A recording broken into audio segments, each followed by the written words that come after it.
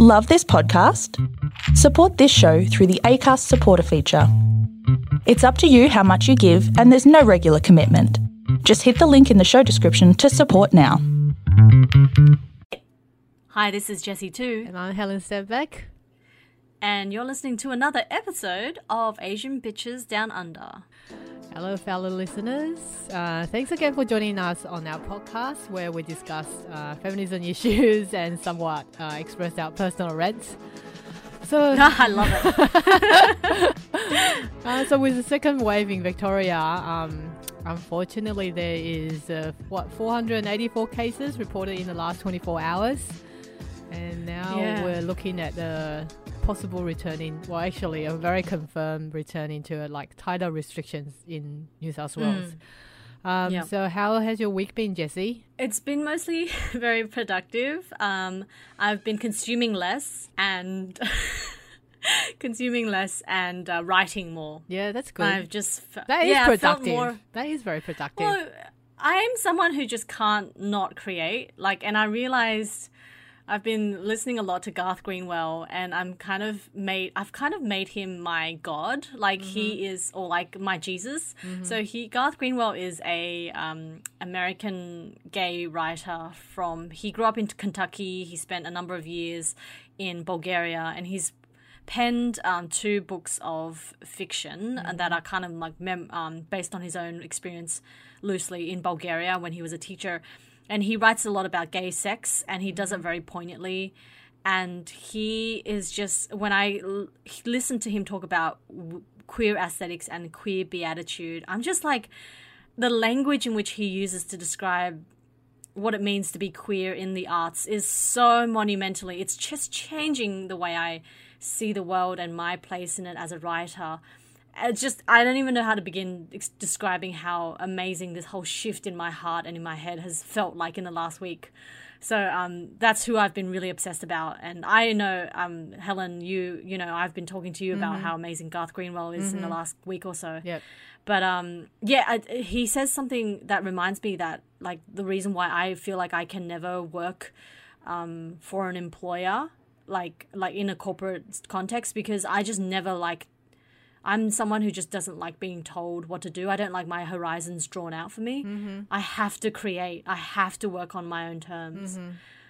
So anyway, I've been working on a short story, and it's been very, very, very nourishing for me. Okay. How about you? What have you been doing? That's excellent. Yeah, looking forward to see your short story.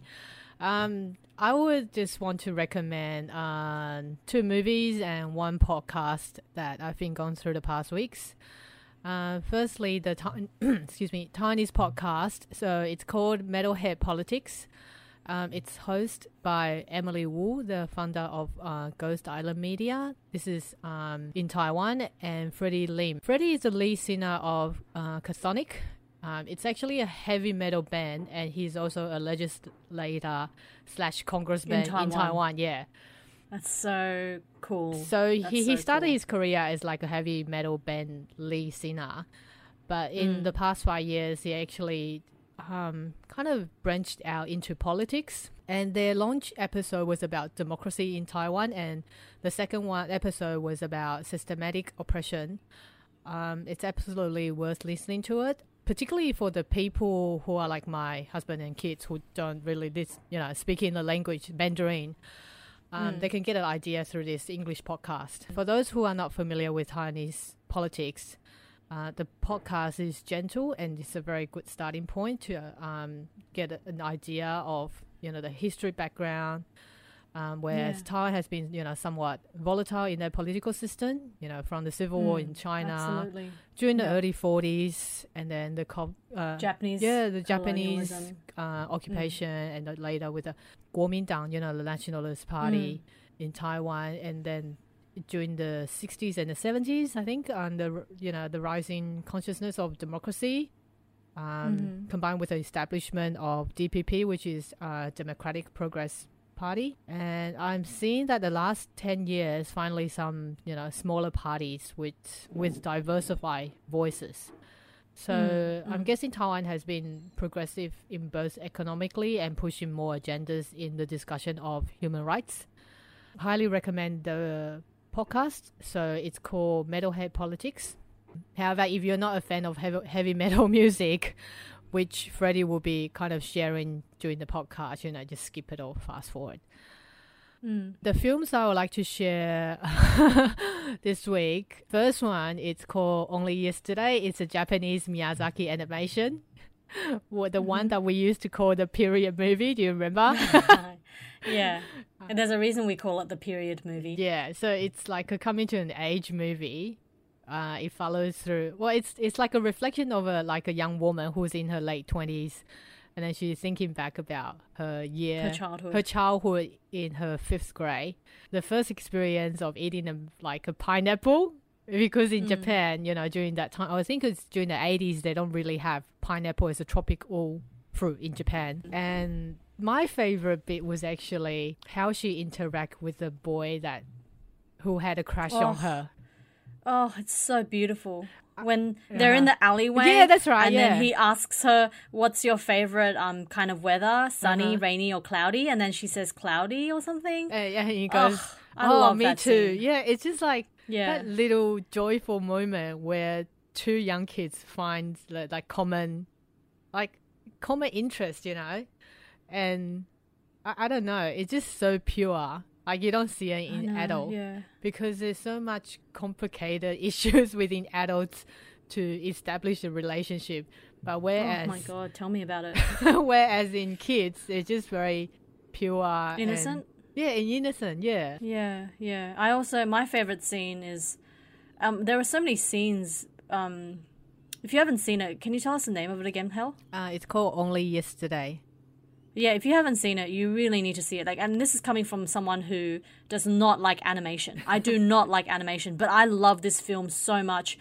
And the reason why Helen and I call it, and my brothers, sisters call it the period movie, we're not talking about like a period drama. We're talking about like the menstruation of a young girl, because there's a scene where the protagonist, there she is in gym class at school, year 5, and then there's a classmate of hers who lies to the gym teacher and says, I'm like sick or something, but actually she just can't do sports because she's got her period. And somehow we've just like made it into we've called it the period movie. But I love the relationship she has with her sister, who's kind of like, she's got an older sister. Older sister's a bit cooler. She's like a bit mean. There's this one scene where the sister or the mother, I don't remember, but she shames the protagonist for not being able to do fractions. I love that scene.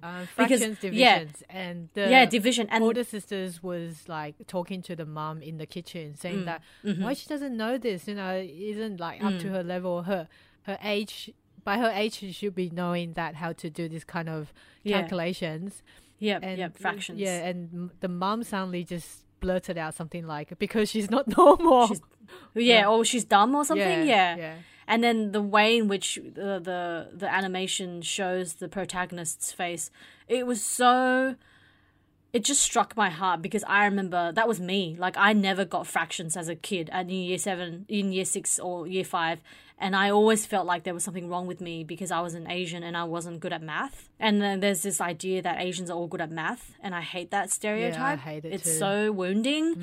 But there's also one particular scene I love. So the protagonist at one stage, she loves theatre, and she performs in a school play where a prominent person from outside of town actually comes to her house and sort of encourages her to sign up to some sort of acting school or gives her a gig. I think something like that. It's a university student who's asking her if she would like to join one of their performance, because they will require one of the character in their performance is suitable for her age. Yep. And then her parents outwardly reject it, and it's so devastating, because I see that myself, the way in which my interests in creative writing were suppressed by my parents at a young age, because they thought it was just useless and unproductive. So that was very sad. There was just so many sad moments about this seemingly ordinary Japanese girl and her life growing up that I found so heartening, because I saw myself in her so much. Yeah, I think... Is that why you loved it? I remember watching it the first time when I was like in my 20s or maybe late teen. And then this is the second time I watched it. I watched it with my daughter who's 7. Oh, wow. What does she think? She thought it was really funny. Like, yeah. because she's trying to get an idea of why this young woman's thinking back about her childhood. Right. And I think because she's probably not mature enough to make the connection of how your childhood would affect you a lot into your adulthood, because, you know, towards the end of the movie, we see how she struggles to make sense of her life next, like, forward, because, you know, how the other adults around her saying that, oh, maybe you should just get married, and she's trying to figure you're like it 28 out. now. Yeah. She's trying to figure out where she should be going and things like that, whether or not she should be staying city or she should be going to the country, moving to the farm. Yeah, she actually enjoying the farm life. But it's kind of devastating in a lot of scenes in the movie, particularly where she was like, remember that she had a slap across the face when she was throwing a tantrum? I was just about to mention that, because that was so I upsetting. cry every time that scene, because like my mum slapped me in the face, or she like abused my body several times when I was growing up, and it's so like visceral. Those things don't leave you ever. Yeah. I don't know why any parent would. I just cannot imagine ever physically injuring my own child. I don't understand it. I think they were growing up, because this movie was made in the 80s, and we're looking back in her childhood, it's almost like it would be during the 70s. We're talking about like a generation who probably have lack of verbal communication, and particularly, of course, Asians again. We have very little language. Yeah, very little language to convey to each other about love and discipline, and their direct form of discipline will be like very physical. Just physical. Yeah, just physical. Oh, God, I hate that. So hard to watch. But that it's also, it's also understandable. Like, I understand where mum came from. Dad never hit me. It was all mum. Anyway, the second film that I want to share to everyone is Father to Son. So this film is showing online again. As I mentioned last week, the Taiwan Film Festival. So last week I've been binging on some Chinese films, but this week I've only had a little time to go through. So this is the only film that I've watched in the festival. It's kind of reminding me the film that we watched a couple of weeks ago, Tiger Tail. Oh, okay, yeah. It's a reflection of like the father figure reflecting on his last generation, how his dad treated him and left his family. Well, it's a different level of the story, but he's finding out, like, now he's in his 60s, finding out that he's like got like possibly pancreatic cancer, and what kind of things that he wants to leave his son. Yeah. Is the son did the son go into prison or at some stage? No. Oh, okay. I'm thinking of another movie. So the protagonist is like he's an electrician / innovator in this little like township in Taiwan. And he never left the place because didn't really say any reason, that because he just started a family, then he had a child, and because so compared to his dad left his own family, but whereas the protagonist Van, he didn't. So later when his own son found out that his granddad left because he wanted to explore the world, he asked his dad whether or not that he would choose the same path. Because the son was asking him that, I know one night you were trying to leave, but then you came back. Well, the father told him that, because something like, I think he said that, because it's like he's trying to make a comparison with chemistry reactions. He said that because something happened and I cannot undo it. So at the end of the movie, he kind of made a comparison of his life, like, you know, you have a raw egg, and the chemistry, if you cook it, it become like a scramble, a fried egg, and you cannot reverse it. You know, whereas water, you can reverse it, but whereas an egg, that you cannot. Yeah, so that's my report of this week. about what I've been watching and listening. It's fantastic. So this week's topic, we'll be talking about leftover woman / Victoria's And that is a phrase. woman. Yeah, that is a phrase. That is a phrase that we didn't make up. We did not make that up. We didn't make that up, of course. Yeah, can you explain what that term means, Helen? Okay. So the term leftover woman is essentially translated from Chinese Mandarin, 剩女. The term is 剩女 was coined pretty much in Chinese-speaking world, and I believe there are similar terms in other Asian countries. Like, for example, in Japanese, I've looked up, it's called ruojo, and Korean is called non-chingyujo. So please message us if I say that incorrectly. Whereas in English-speaking countries, there has been derogatory labels such as spinster, old maid to describe women who are unmarried and don't have children. I feel like the past episodes we've been critical of white male, and today this episode will be analyzing and take our strike against the Chinese men.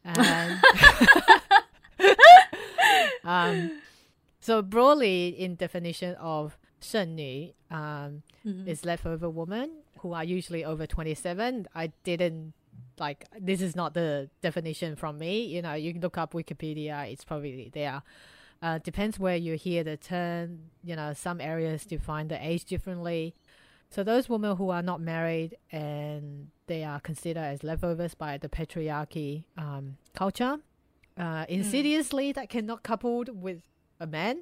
They are often very likely very independent, economic, both in economic wealth and social status. The reason that we've came across with this topic is that because we saw, I think you sent it to me, the link of the op-ed piece in New York Times in February. The New York Times op-ed, it's a connection with the documentary film from Independent Lens. This documentary following 3 young women about their journey of or their quest of seeking a partner. The short clip that we watched on New York Times follows a young woman, Qiu Huamei, so her journey of finding a partner. So the short clip that we've watched, we see that Qiu Huamei, who is a lawyer, and she's been set up through a dating agency, meeting a couple of men. Where does she live? Can you tell us that? I'm pretty sure she lives one of the metropolitan cities, either Shanghai or Beijing. In China? Yeah, in China. Yep, okay. Yeah, so she's in the metropolitan area as a lawyer. She's been set up to meet a couple of men through a dating agency, but she doesn't seem to be too keen. Most men that she met was very traditional, rather talking about romance. They want to have practical, traditional paths to get married and have kids. And also be dominant in the relationship. There was one guy that was particularly when she was asking him about his ideal marriage, he said that I want to be dominant in the relationship. And Jesus, yeah, fuck. And then the camera follows her of her visiting her family in the rural area. This is where her parents starting to accuse her that the education that she had is actually making her dumb because she chooses not to get married. The father even said that, the law said that you need to get married in your 20s, but now in your 30s, what's happening with you? Cho insists that she had considered about getting married, but she wants to remain single. The reason being that she hasn't met anyone that she felt compatible. And then her family goes on blaming her of being selfish, only think of herself. There's towards the end of that short clip, even her sister blamed her. The family was really condemning of her decision of being single. It's just really disheartening. Why I don't understand, why do Asian family and also conservative families do this? They want to drag other people into the marriage misery. It's like they envy with greed of her freedom, and they want to drag. And yet they want her to be a part of, I don't know, the unhappiness they're encountering, I think it's because their models of happiness and their ideas of and definitions of what makes a good life have always been structured around those elements of marriage and family and the nucleus structure of all that. And so they don't understand that there could possibly be any other avenue outside of those structures. And I think that's what makes me really angry about that whole culture, that whole system, that whole history and tradition of very much not prioritizing your own individual self-agency, but instead prioritizing the family name. Yeah, that's right. And the importance of upholding this idea of collectivism against individualism. And here is this woman who is like my age, and she's fighting the battles that I'm fighting. But, you know, I live in Sydney. None of my closest friends are married. None of my closest friends want to get married. My female friends. We get this space, this platform for freedom, which this woman you speak of, May Shensen, not Shensen, what do you call Nisen? Just like Mei Xiaojie, yeah. She is so tied up against, you know, these two dichotomies of her traditional family background and the modern world that she has now decided to live amongst. Yeah. And it's just the scene in which you're speaking of, where goes back and she confronts her family confront her, and she's getting really teary, or she cries. Yeah, she cries. I just remember, I actually couldn't watch the video twice because I see myself in her so much. And I don't want anyone else to go through that pain, but I see her going through that pain precisely because finding love is very difficult, especially when you're someone, like I've always found it really, really hard. Like people around me always seem to fall into relationships really quickly, but for me it's always been extremely galling and baffling to me how people fall into relationships, because I am just someone who can't be with someone. Like, I don't think I fit into the norms of what it means to be coupled up with someone. Like, I need my own space so violently that something about the way I operate as a human being almost means that I cannot ever be in a traditional couple. Like, when I think of precedents of the kind of model of relationship I would want is maybe like what Sartre had with Simone de Beauvoir. Although, you know, they were very polyamorous, and I haven't ever experienced or dappled in polyamory, so I don't even know about that. But I just mean, like, you know, they were never married. They were lovers their whole lives. They never lived together, but they were very much, there was this consciousness that they were, you know, like betrothed to each other intellectually. And I really love that. I just don't see any kind of models of that around me. So it feels really alienating. I think a lot of this kind of family, like traditional wise, that they will always use a question that is often weaponized towards the single people. Like they will question their daughter, like usually their daughter, you know, like who is going to look after you? Like I found that question very silly, because what makes you think that when you get married, someone's going to look after your daughter? Yeah. It's most likely she will be looking after someone else. Yeah, and actually often she'll get abused by the husband. Yeah. That's more common than we care to admit. That's right. Yeah. So the term 剩女, I'm just going to quickly go through a couple of aspects that I've looked up.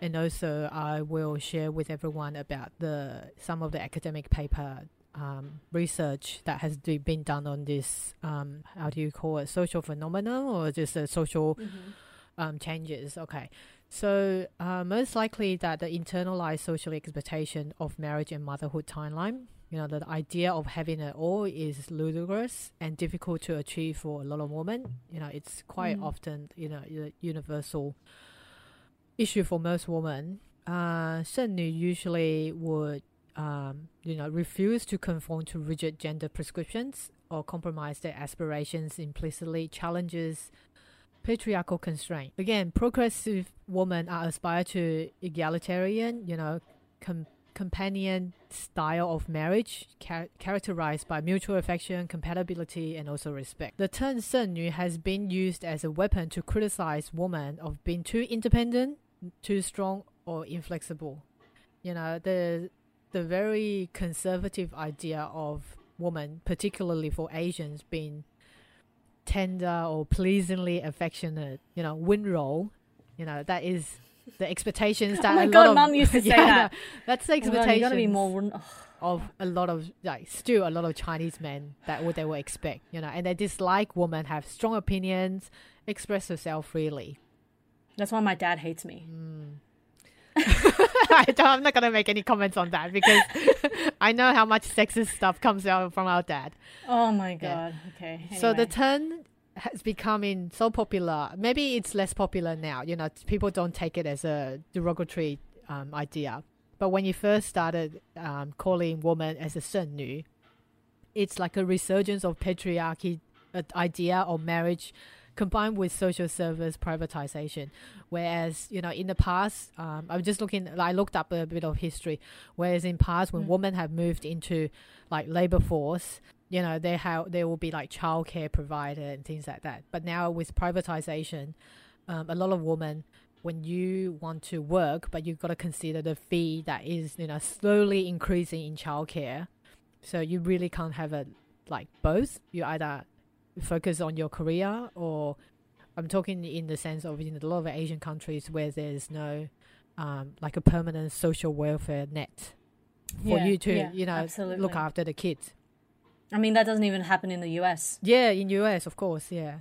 It's pretty much, describing the insecurity of men as well, when women have enjoyed greater gains in workplace, in education, this language of 剩女 reflects on the how the public resistance to shifting gender dynamics, because women are moving forward and then insane about the men that are just not moving forward at all, or actually they're regressing. I've got a paper here. So there's a paper here by Hannah Felschuh.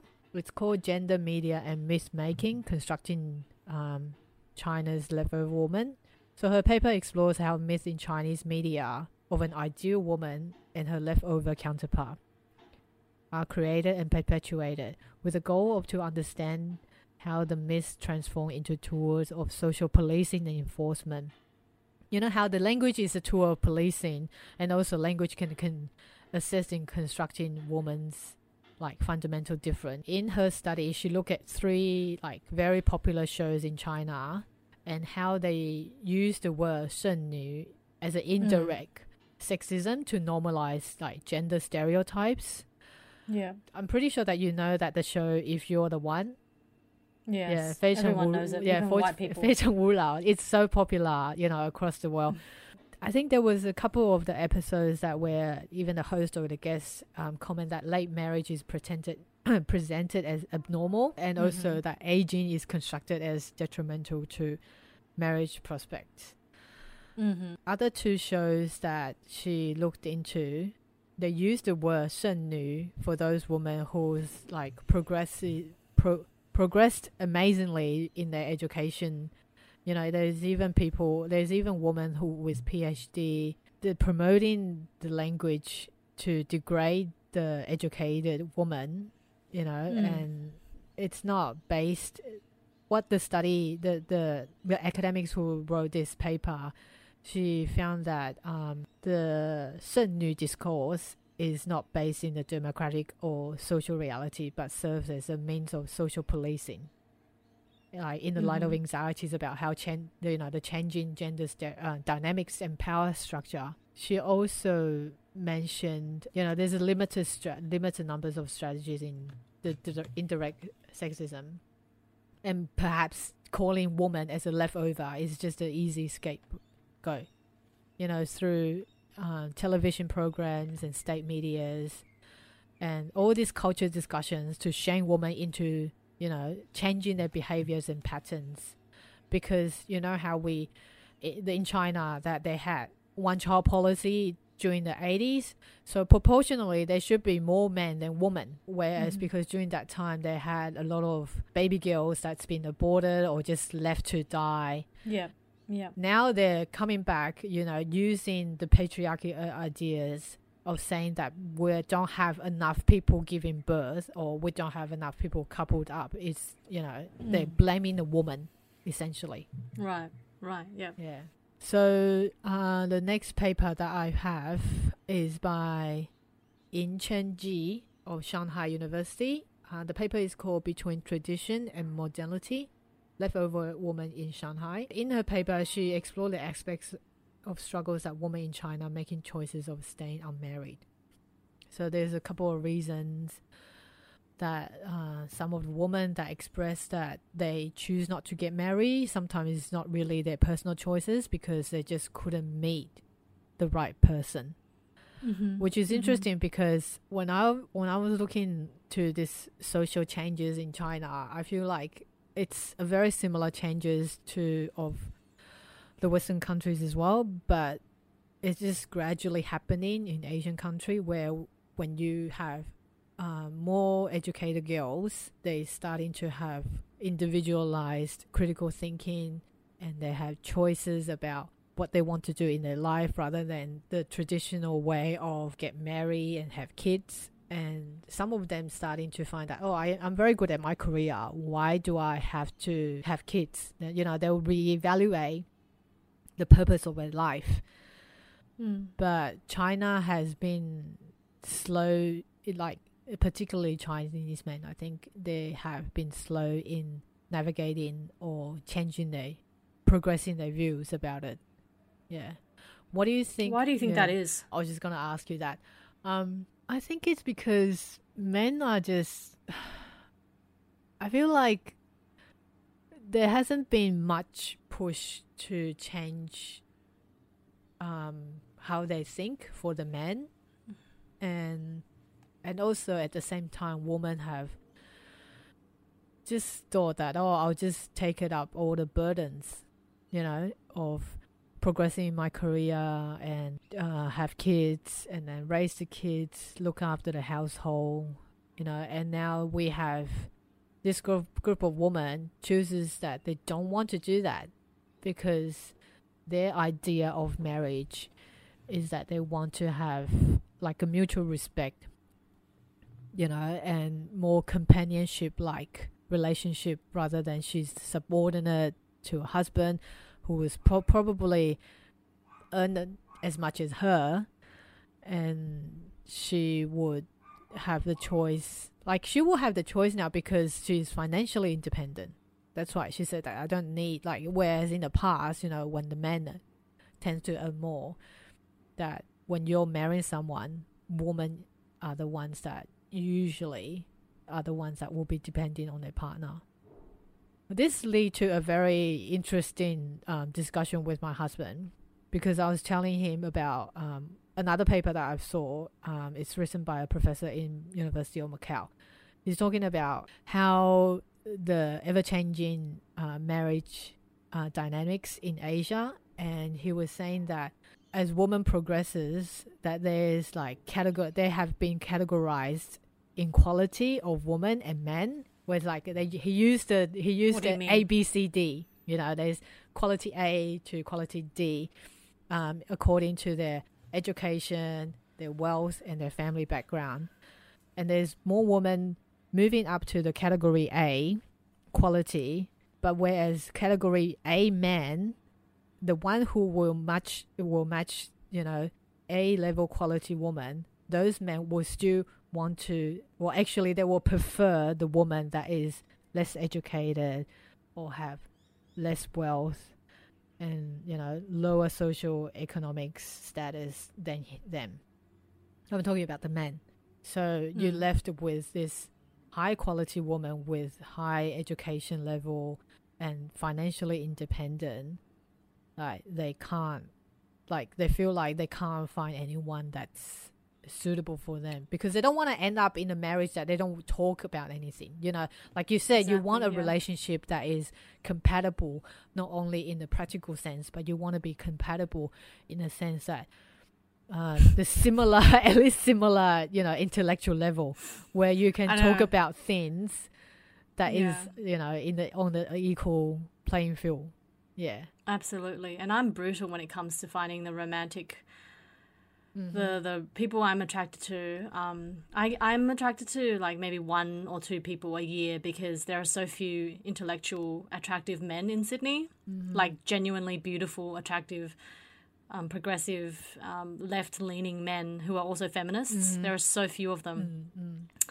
And so I was kind of thinking when you were saying like how men tend to perhaps prefer lower educated or lower sort of quality women, like if I just use the language of that research paper, I wanted to ask why you think that, but before I do, I might give myself a couple of minutes to maybe just verbalize what I think. Yep. Maybe those men feel threatened by those women. You know, I know that all through my 20s when I was dating men, if it never worked out, always my first thing that my girlfriends would say is, you're too smart for him, or he's intimidated by you. And I even had someone in my immediate family who I will not name, but she used to say to me, you gotta like stop sounding so smart during your dates because you're just gonna scare off guys. And I had this really awful moment in my 20s where like I really felt like I needed to dim my own light and to make my brain smaller so that I could find a guy to like me. And when I think back on that, I am crushed by shame, the fact that I fell for all those ridiculous ideas. And I hope I will never think like that again, because I think the older I get, the more I'm comfortable with the fact that I don't settle for anything less, and I'm unwilling to compromise. And sure, I'm not going to find the perfect guy. There's no such thing. But what I value is intellectual mutuality and stimulation, and that is so rare. And it's really sad what's happening in China, where traditional men are still very much of the mindset that they want a partner who will perhaps kind of worship them or look up to them or admire them. And all those facets to me speaks to a type of man who is in himself and his own heart insecure. Definitely. You know, like that speaks to, if you're a man who is unconsciously threatened or intimidated by a particular type of woman who is opinionated, who is extremely articulate and eloquent, I encourage those men, I implore those men to really like ask yourself, why am I finding this woman a bit intimidating? Why does she scare me? It's probably to do with the way you've been brought up to see your identity and your subject position as the man, as the domineering and the more powerfully status-driven person in the dynamic between your relationship, you know? And I think that's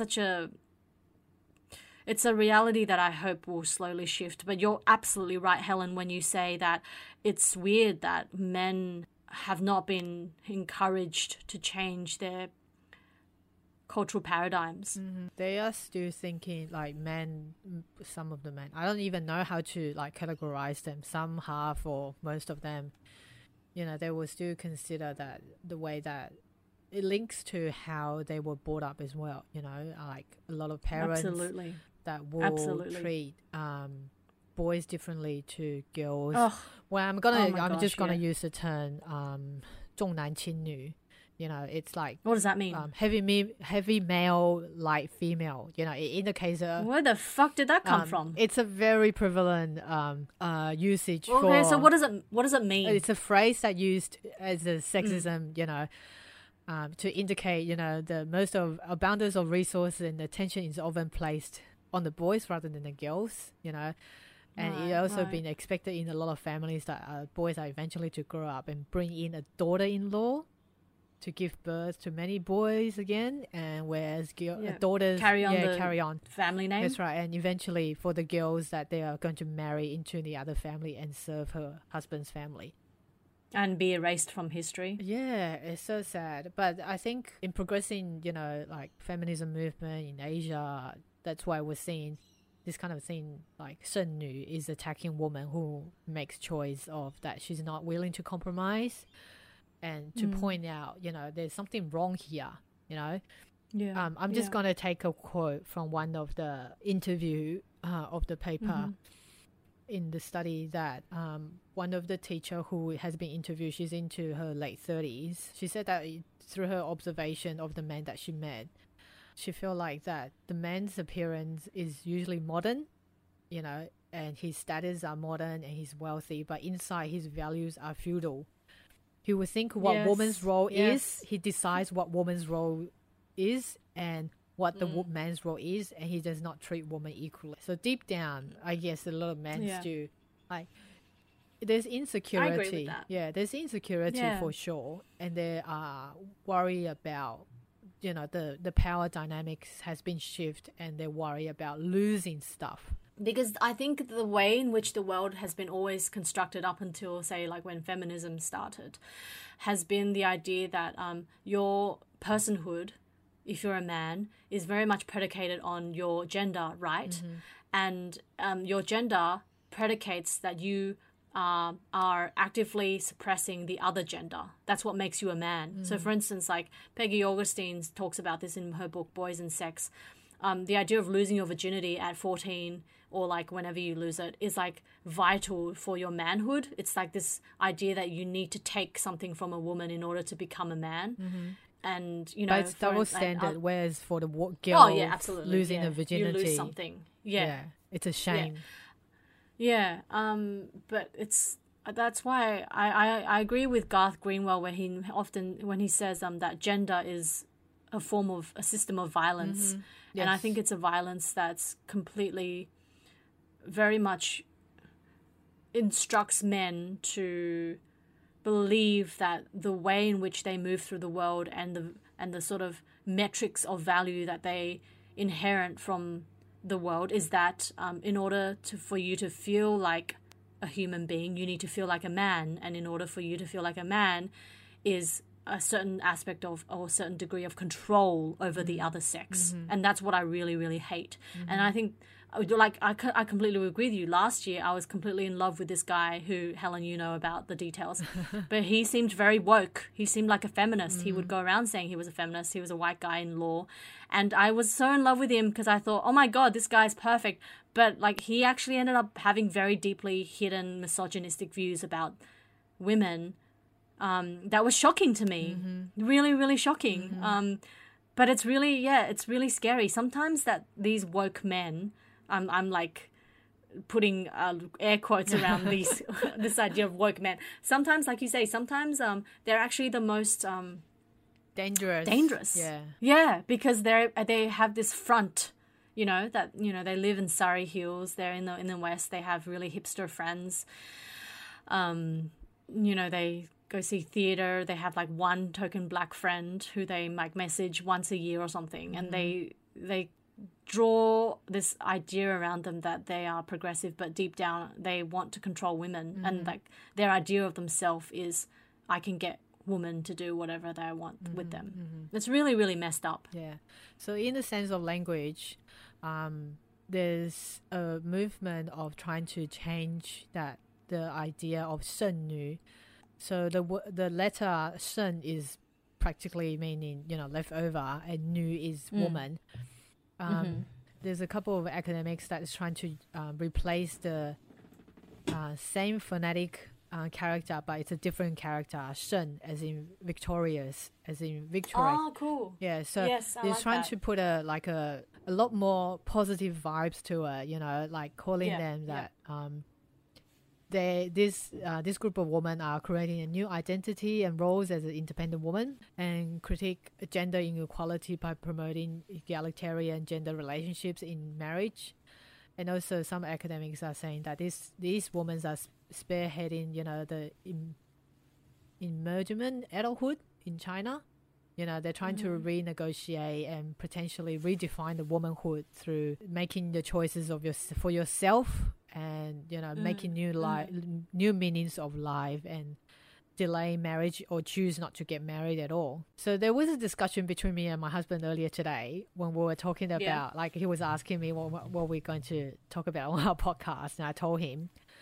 Then he said that, oh, okay, will women consider, you know how we mentioned the movie 阿紫 last week, where a Vietnamese... the good daughter. Male older bride that married into Taiwan. And my husband asked, what happened if it's like reversed? if the woman is so successful, would she be considering if there's a trend of male older grooms? And it made me thinking it's probably like the differences between how women and men's expectation in marriage.